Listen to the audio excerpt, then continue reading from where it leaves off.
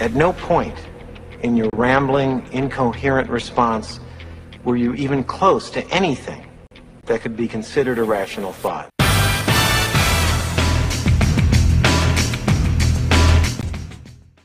Welcome to the show today. Of course, there's Rational Thoughts.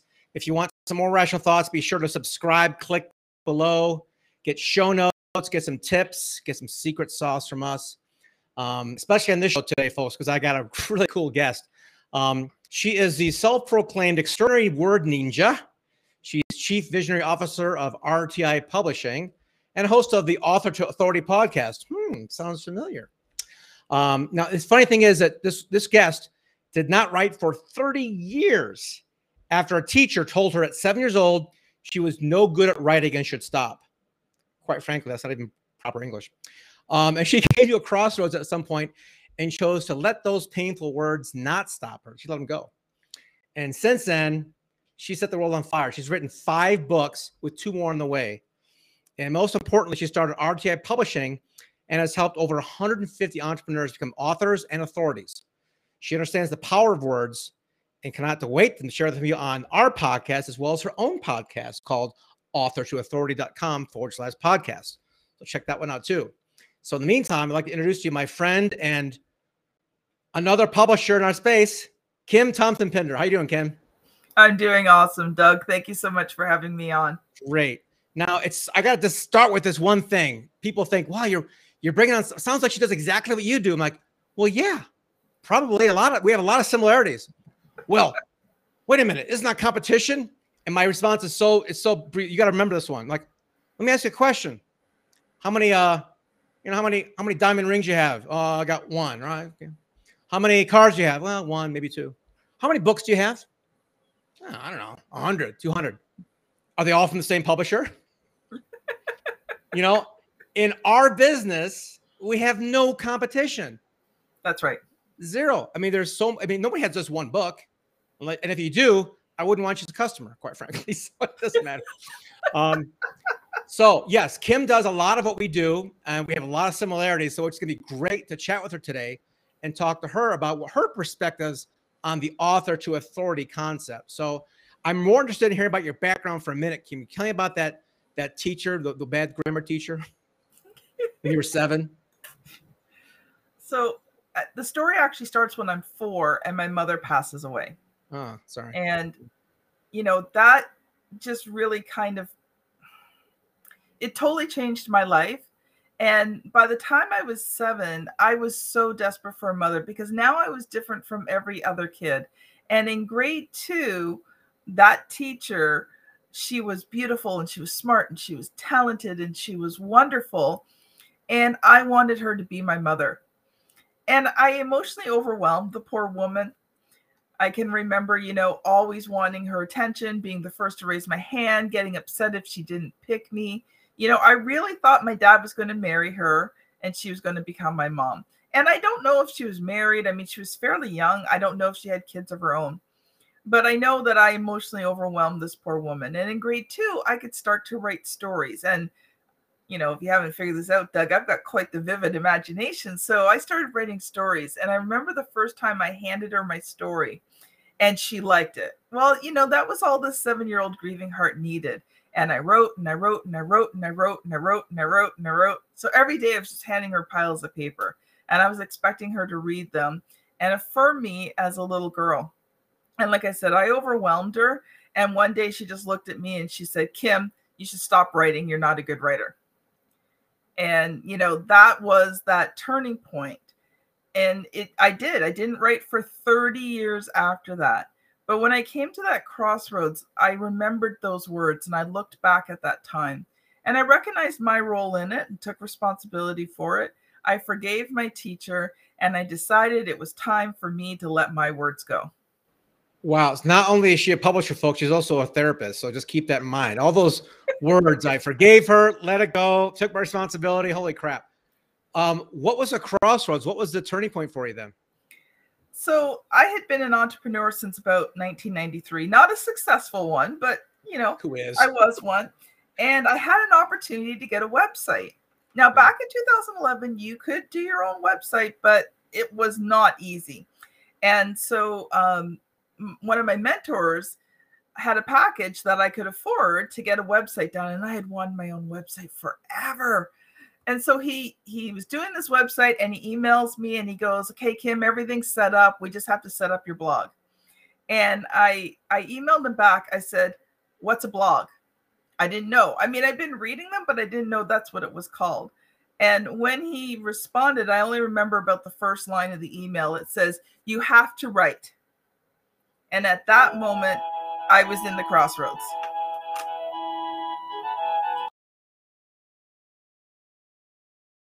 That was actually perfect, Kim. The crossroads, and the music comes in like that. That was beautiful. It's like she's doing theater here, folks. It's great. Outstanding. Those epiphany moments are so galvanized in our head, aren't they? I mean, everyone remembers those turning points. And so you had to write, and what next? So it took me 3 days to write my first blog post. And, you know, back then I wrote everything by hand on paper and then typed it into the computer. That very quickly became tedious, but that was my process back then. And I must have, you know, crumpled up about 50 or 60 pieces of paper. I mean, my floor was just littered with paper. And finally I had this blog post. I put it up on the website, and I had just enough courage to ask a few people to read it. Well, they really liked it. They thought it helped them. It was beneficial. So that was all this 40-something-year-old heart needed. And I began writing blog posts more and more and more. And then, you know, I knew it was time to start writing books. And that's a long story, but let's just say that, you know, so many times with a hair's breadth, I almost gave up. The computer also almost went out the window. I don't know how many times. And I had to learn the hard way. I didn't have money for courses. You know, I could afford $25 for a small course, so I spent a lot of time buying small $25 courses to answer one question that I needed. And I Googled a lot of things, and it was really hard. And like I said, the computer almost went out the window. I don't know how many times. The only thing that kept me from it is my husband's a tech guru, and he would have gotten really upset if I had trashed the computer. So that's probably part of the story. Okay. All right. So you got into writing. That's a beautiful thing. And then what was your first book about? So at that point, I was in network marketing. Okay. And I had a growing team, and I just wanted to write books that would help them build their business. So the first one I wrote was Network Marketing Recruiting, 50 free or low cost ways to find, you know, recruits and customers. So that was the first one. And then I wanted to teach my team how to sell. So the second book was How to Sell $10,795 a year in Network Marketing and MLM. And then the third book was called MLM Mindset Minutes, because, you know, it's great that you have all these skills, but if your mind and heart are in a good place, you're not going to be able to build a business. So those were my first three books. I wrote a little free book on network marketing. Then just because I thought it would be fun, I learned how to do Sudoku books. I learned how to do some planners. So, you know, that kind of brought me up to about 2015. So you can do a Sudoku. I thought those were like computer generated. I don't know how you do that. How do you do those numbers on this? I had software to generate the puzzles, but then I had to format it all so I could put it in a book. And that was the hard part, was figuring out how to format this thing, because you know as well as I do that when you start adding images into books, it's not always fun. So it took me quite a while. But I did it. I figured out how to create Sudoku books. Amazing. That's great. All right. So you're doing the books in the MLM business. And at some point, you started helping other entrepreneurs create their books. What was the transition from Sudoku and MLM to that? So it's now 2015, and my son's getting married. And it was a very expensive year because he was getting married, and we had two vehicles that we were driving by faith. So I don't know if you've ever driven a vehicle by faith before, but the vehicles were at the point where they were no longer fixable. We had decided that we weren't going to go into debt for any more vehicles. So we were saving up to buy two vehicles. So I would get in my vehicle, pray I would make it to where I was going to go, do what I needed to do, get back in my vehicle, and pray the angels would get me back home again. So I was on a freelance site. I'm very creative. I'm crafty, very creative in music and writing, but never ask me to draw. I can't even draw a straight line with a ruler. It's really bad. So I was on a freelance site looking at a graphic designer, and I had one of those God moments. And I just really felt like I was supposed to look at writing jobs. And I could not believe what people were paying for writing jobs. And I looked at them like, yes, I'm applying for that one. And so I just started taking on writing jobs because I needed extra money. And because I was already an established author, my books had good reviews, I could prove that I could write. I got jobs right away. Cool. That's beautiful. So the driving on faith, I think you probably started that first bumper sticker. God is my co-pilot then, right? That was yours? I'm just guessing. It's just a guess. I don't know. Good deal. All right. So, and then we mentioned at the beginning of the show, obviously we have similar businesses. You ghostwrite for your clients as well, right? Yeah. Nice. Yeah. So give me some, how the first started. They came here, I want to write a book, or I can't write it, or how's that work for you? So when I first started, I was on freelancing sites. So I would just apply for jobs. People would want books written, and I would apply for them, and I would do them. But within about a year, I had people asking me for editing and cover design and formatting and all that kind of stuff. And because I had done it all myself, learned how to do it, I started taking on those kind of jobs too. Mind you, the graphic design wasn't the greatest. I used a lot of templates back then. But it just grew really fast. And within a year, I knew it was my passion. I knew it was my heart. And so I decided to start a company. And in the beginning, I was just taking on whatever jobs I could get, freelancing sites, different places. I had someone who was a publisher hire me to ghostwrite. In about most way through 2016, I knew I had so much work I couldn't do it all myself. So I brought on my best friend who's an editor. She now helps me run the company. So it kind of grew organically. I had no clue what I was doing, but I just knew that I had found something that I had such a passion for, and it kind of took off from there. That is great. I love it when a passion and purpose come together with a business. That's a beautiful thing. So when you do this for people, people need to understand the process here, because I think a lot of people, when I talk, they go, I don't want to ghostwrite. I want to write my own book. And then I read their samples and I'm like, well, people will fall asleep. So can you address the fact of how ghostwriters, and I'm guessing your people as well, have to help mirror that person's voice? You and I talked about the interview process and trying to help almost clone a person's personality into the book. Can you talk about that, how you guys do that? Yeah. So there's all sorts of different types of ghostwriters. So there's some ghostwriters, you just tell them the topic that you want. They go research it, they write it, you slap your name on it. But those are not the kind of books that Doug and I do. I call it a signature book. Now, I work with entrepreneurs, professionals, speakers, and coaches, and we create books for them that they use as foundational marketing tools for their business. So two things are incredibly important in these books. One, the book needs to sound like them. So if a family member read the book, they would think that they wrote it. Two, it needs to be well written. If you're using this book to represent you and your business, it better be logical. It better have a lot of value, better create relationship. It better have good flow, be readable, all of those things that you want in a book, and relatable. So Doug and I do these kinds of books where we just really focus in on capturing our client's voice, and more importantly, the heart of their message. Because every client that I've worked with, and I'm pretty sure Doug has as well, has a strong message that they want to share, a strong message or a strong story. And so it's capturing that voice and writing it in a way that captivates the audience. Absolutely too. Spot on. Absolutely. I was talking to my business coach last year, actually, when the pandemic started out. He's listening to some of my recordings on my sales calls.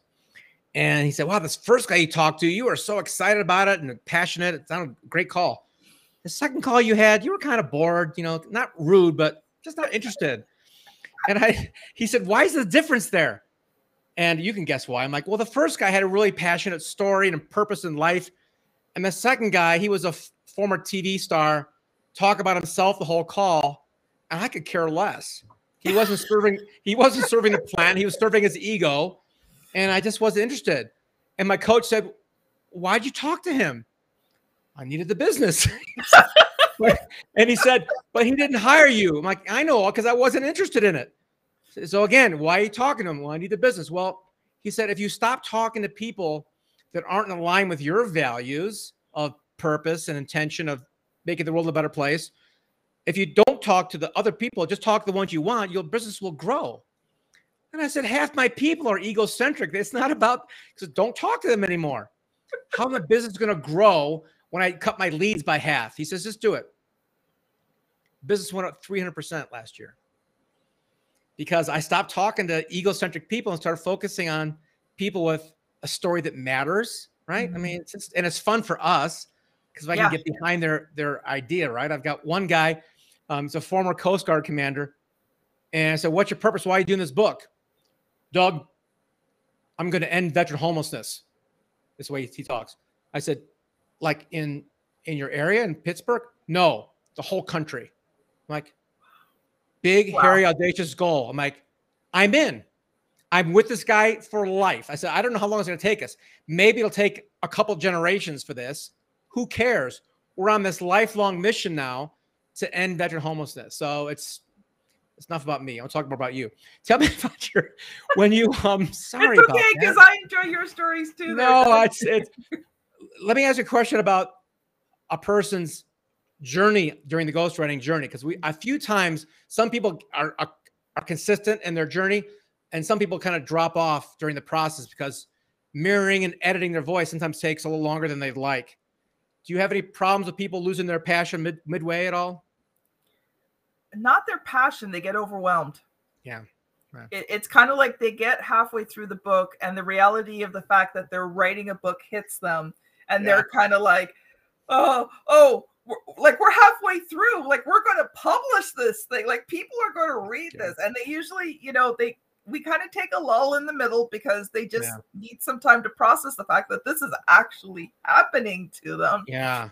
And with them. So that's normally the case. Now, I did have one client and her story was just so incredible. She came she was born and raised in Pakistan. She married a man. She was living under Sharia law. He was very rich and powerful.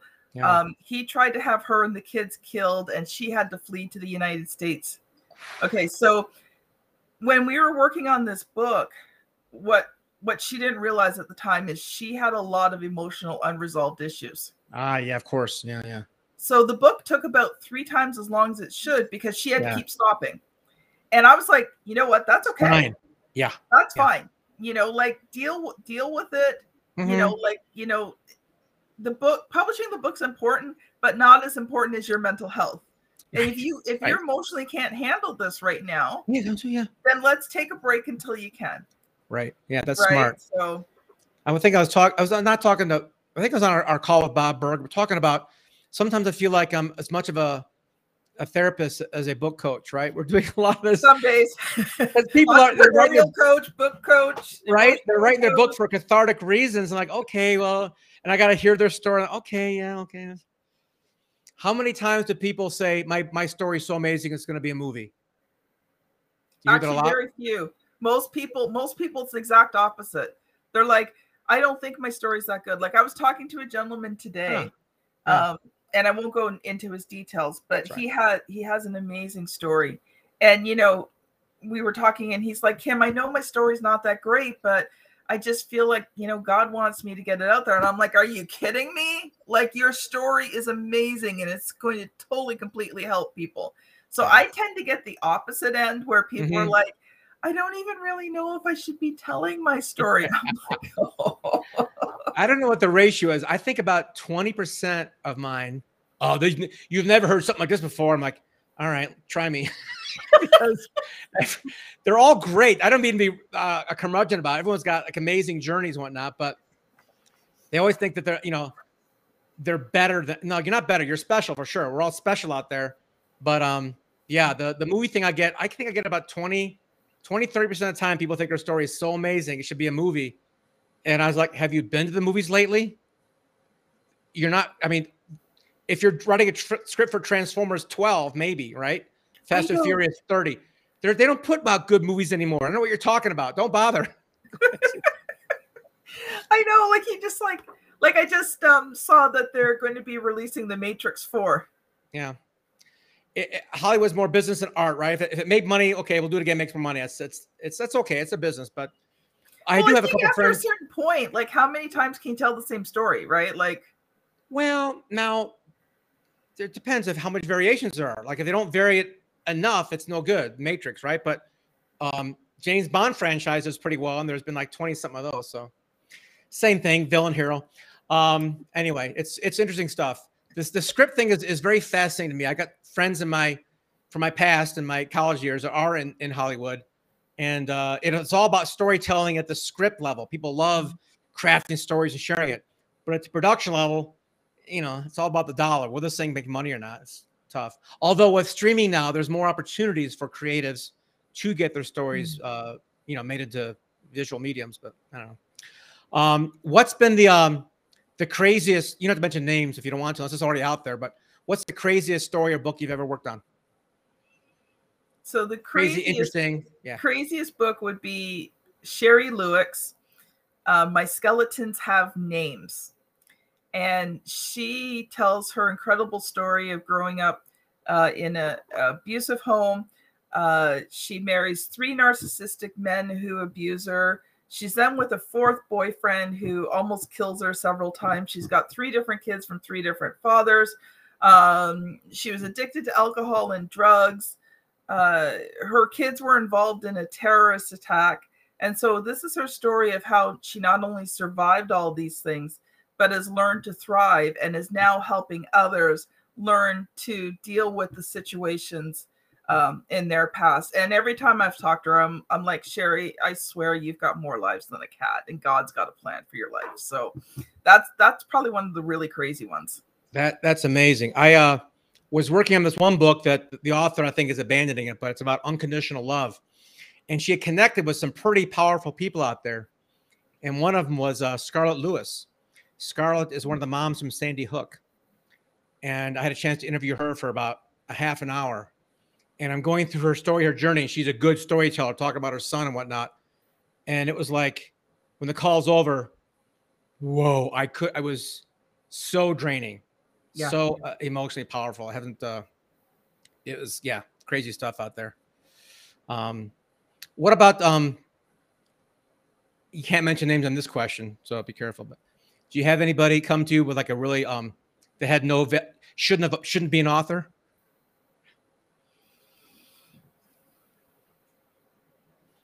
Not really. Yeah.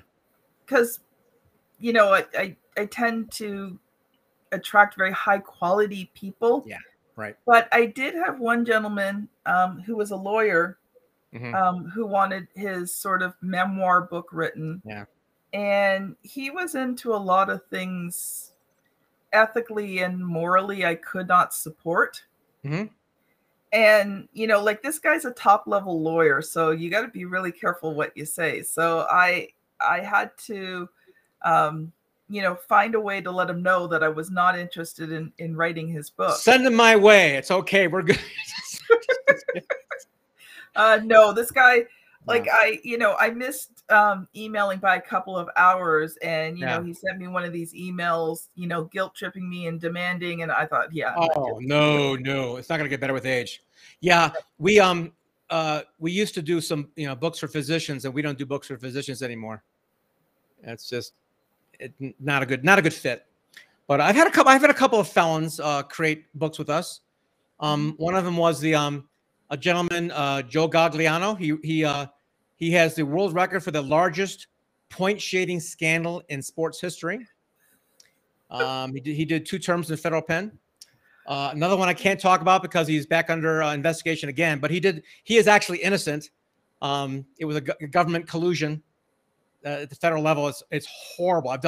I've interviewed 3 people on that topic, and none of them have been able to publish because you can't fight City Hall, and you certainly can't fight the feds. It's not a good idea. So, yeah, we tend to stay with the business leadership, nonfiction stuff. Do you have anybody ever come to you with want to do a fiction story where you ghostwrite fiction for them, or you focus just on nonfiction? Yeah, but my immediate answer is that's not something I do, right? So we don't even really get into the conversation because I don't do those kind of books. Yeah. Though I have thought about learning how, because I want to do my own family history, sort of my version of Roots. Because I've been studying the my genealogy and that, and learning the different stories and things. So at some point, like when I have time, I might, do it. But right now I'm researching the family history and do a creative nonfiction. You can always embellish it, make people look better than they are. So I don't know. All right, so let me get some tidbits and takeaways from you, Kim. Talking to someone who's just thinking about doing a book, they think they can write, but they probably prefer a ghostwriter, but they're nervous about it. What advice would you give them? So I think, if you're going to write a book, I think you have to, a nonfiction book, right? So something that you're going to use, build your business with. I think if you can answer these 3 kind of questions, I think it's going to put you in a good place for your book, whether you write it or you work with a ghostwriter. So first of all is you want to know who you're writing the book to. It needs to be targeted. If you want your book to be effective, it has to be targeted. So who are you writing this book to? When you picture someone reading your book, what do they look like? What's their life like? What do they do, right? Think about all of those things. And then if you, the next thing is, what message do you want to send to them? What message do you really want to give to them that's going to be strong and powerful and change their life?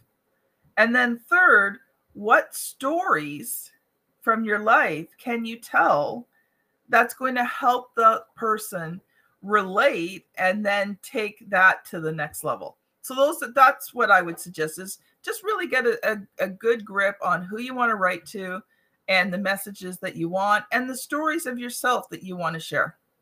Yeah, brilliant. Good stuff. If in your opinion, if somebody wanted to write their book themselves, what kind of advice would you give somebody who can write they could write okay, but maybe not. Maybe they blog or written a few articles. They want to tackle a book. What kind of advice would you give a person like that? So first of all, find a course to take, right? Because writing blog posts, writing a book's a whole big different beast. So, find a good coach or course or coach to work with you. Find a good editor, right? And listen to that editor. Sometimes we get so emotionally attached to what we write, but find that editor that's not only going to do your grammar, but is also going to help you develop the book. So this editor will look at it and say, okay, this section's way too long. It's too repetitive. Let's scale this back. It's in the wrong order. Let's add a story here. So there's editors that I call a developmental editor, that will help guide you in getting the book into a good place. And then third of all, don't stay emotionally attached to that book, because it's more about making sure that the reader is going to benefit from the book than making sure that you write all the things that you want. Beautiful. What good advice. I love that stuff. You guys, Kim Thompson-Pinder, fellow publisher. Good. What do you call? Oh, you're extraordinary word ninja and chief visionary officer. I'm just Doug Crow, but I like your title better. Extraordinary word ninja and chief visionary officer. Go to the authortoauthority.com/podcast. Listen to her podcast. And anything else you want to, this is shameless plug time. Go ahead and give us what you're So my book, Author to Authority, keeping with the brand, right, is coming out in October. So if you've enjoyed what I've been talking about today, there's a lot more of that in the book. And you can get the first 2 chapters for free. So you go to authortoauthority.com/get-the-book. All right. Go to Author to Authority and find that link. I'm not going to repeat that one. Good job, Kim. I appreciate your time today. Thank you so much. You're a true cohort in this business, and keep up the good fight. Thank you so much. Well, thank you for having me on, Doug. I really appreciate it, and I enjoyed the conversation. Me too. Thanks so much. All right, that wraps up today, folks. Enjoyed. Hope you enjoy the show. Come on every day here for another episode of the Author Your Brand Show. You're gonna want to take notes. Go ahead and click below and subscribe. There's some goodies there for people to subscribe on our website, or go to Spotify, iTunes, wherever you want to go. YouTube's also there. Thanks so much, and have a great day.